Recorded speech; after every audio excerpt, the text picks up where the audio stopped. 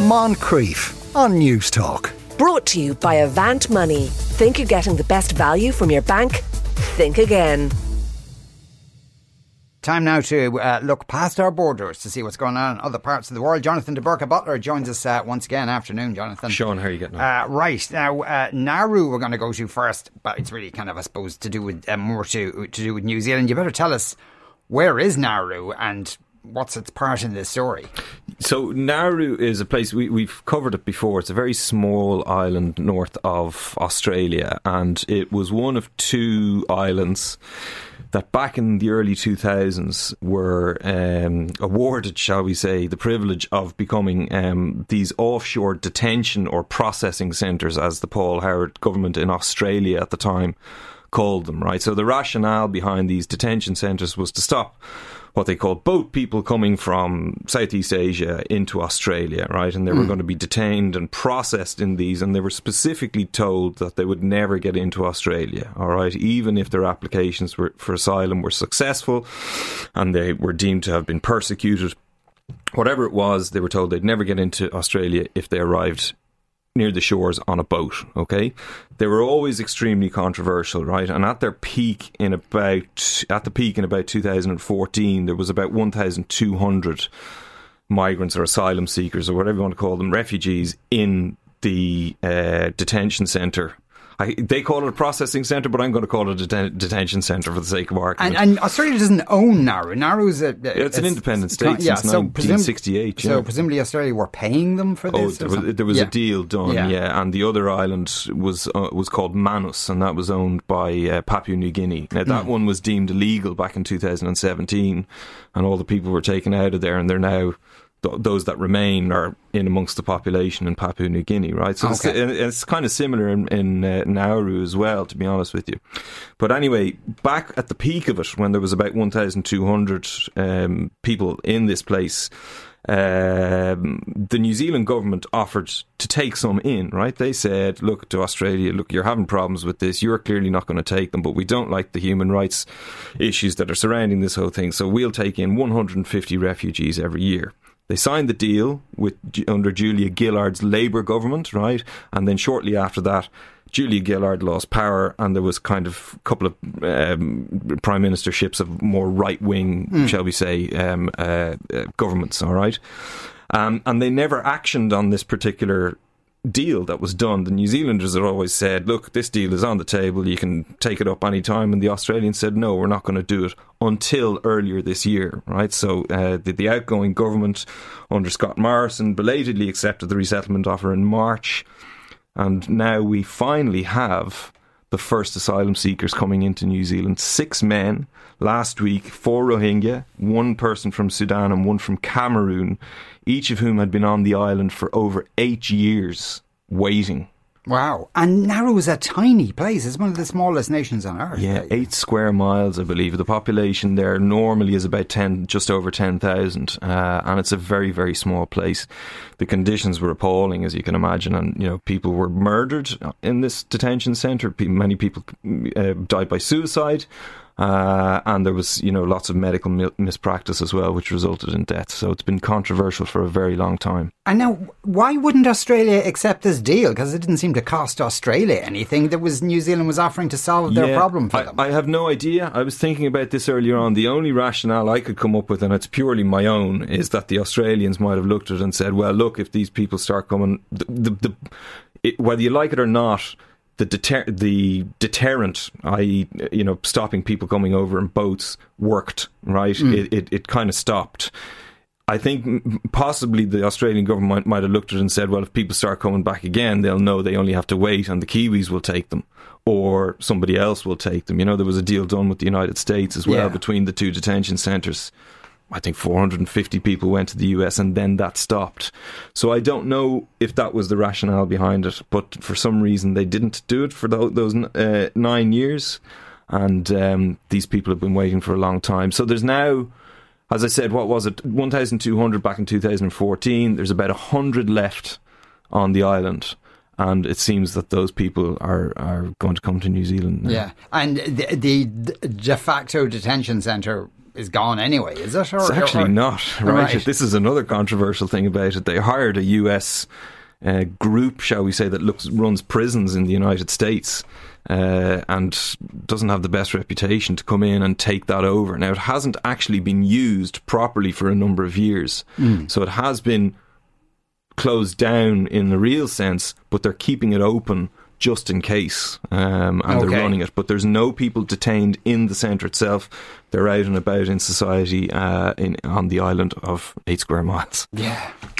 Right, Venezuela we're going to go to next, and I suppose you could call a bit of good news from Venezuela. I think they're calming down just a tiny bit. Yeah, and it's certainly a change. I mean, I went through a phase, I think maybe about 18 months ago, of talking about Venezuela an awful lot, so I said I better stop until something actually changes. It's an endlessly fascinating place, and I have to say that, you know, when the war broke out, as everybody was looking at Ukraine and Russia, I might have even said it to you, the first place I looked to was Venezuela, because I said to myself, they're going to start cozying up to Maduro for his oil. And sure enough, it started happening straight away. I think it was Kopp himself and Macron were best buddies at that particular event. So at the moment, a deal was done last week during talks in Mexico that were brokered by the Norwegians, would you believe, of all people, right? And the government and the opposition in Venezuela have signed a preliminary agreement which will hopefully find a way out of the stalemate that they're in at the moment. All right, so it's a simple sort of a thing at the beginning. So it's a statement requesting billions of dollars that were frozen abroad to be released to help with funding for social projects, food, medicine, housing, that kind of thing.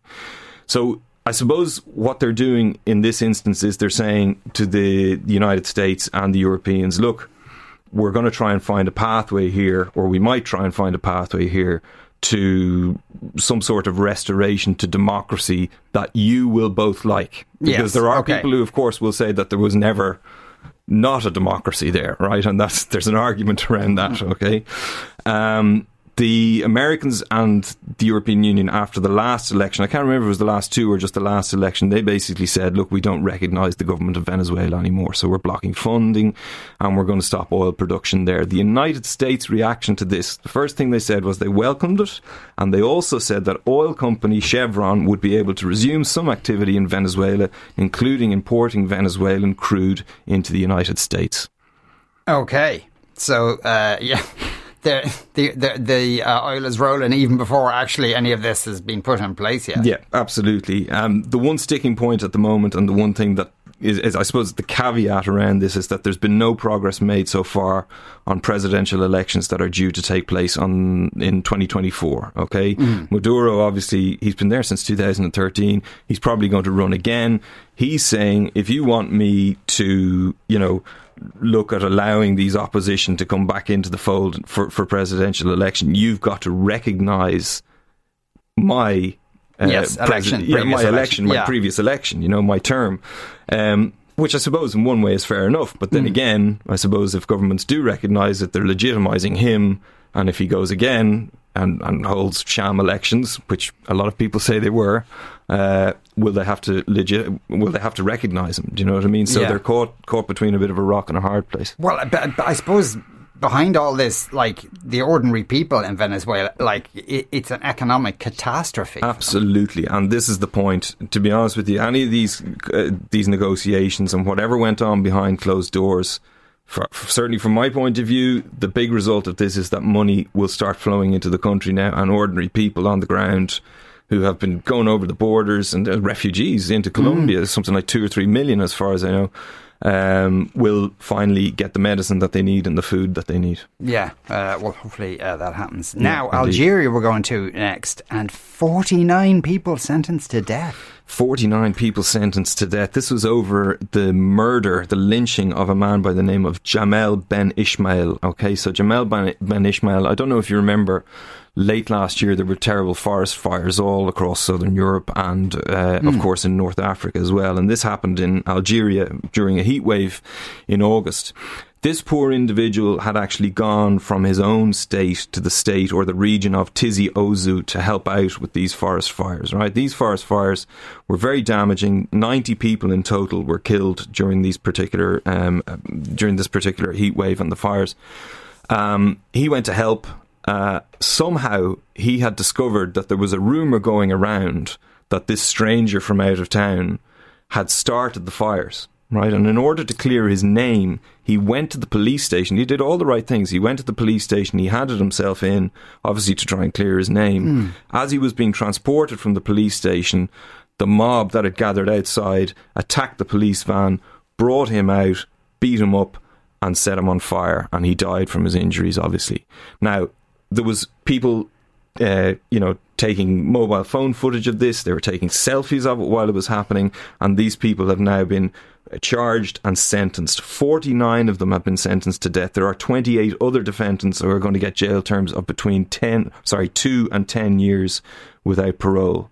So a lot of lives being affected here. Yeah, it's hard to know, like, how could 49 people even get at him? Yeah. I mean, how could they all be guilty of murdering this well, poor man? I don't know. I mean, I never saw the footage or the evidence, itself, to be honest with you. But obviously, it was, deemed by looking at the mobile phone footage and whatever else was captured, and witness statements, obviously, as well, from the police that were there to protect him, but were overwhelmed, obviously. That these 49 were the ones who should be blamed specifically for the murder. It is an interesting question, though, because there's 28 others who are only getting 2 to 10 years. What did they do or not do in order to receive the death penalty? Yeah, now, I suppose part of the wider picture here is that this video was widely shared in Algeria, I suppose. So a lot of people saw it, and there was an awful lot of anger about it. The father of the victim, Jamal bin Ismail, he actually came out afterwards and said that he called for calm, which was quite a noble reaction, I suppose, in this instance. Now, it should be said that they have been sentenced to death, but there hasn't been an execution in Algeria since 1993. There's been a moratorium on it, so it's unlikely to actually happen, and it's more than likely they'll end up spending life in prison. Right, okay. Now, the Berbers, are they somehow involved in this story, or at least in terms of people being blamed for things? Yeah, well, there was a number of, there was speculation on how the whole thing started. So, there was arsonists involved, obviously this poor guy as well. But there's Berbers who are the majority in the state next door, or the region next door to this particular region, Tizi Ouzou.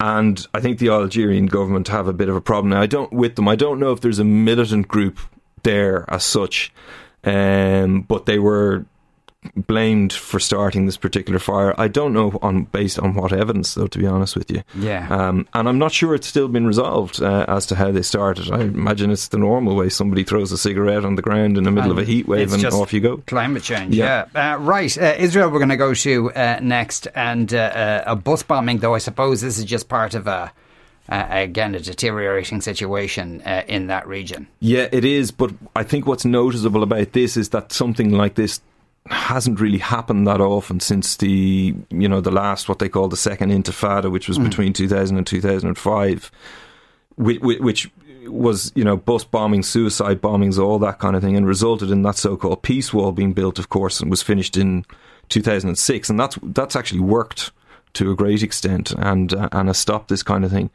So it's a strange one, but there was 2 bombings. The first explosion happened at 7 a.m. near a bus stop. This was all during rush hour, of course, for maximum impact. And the second blast was half an hour later, right?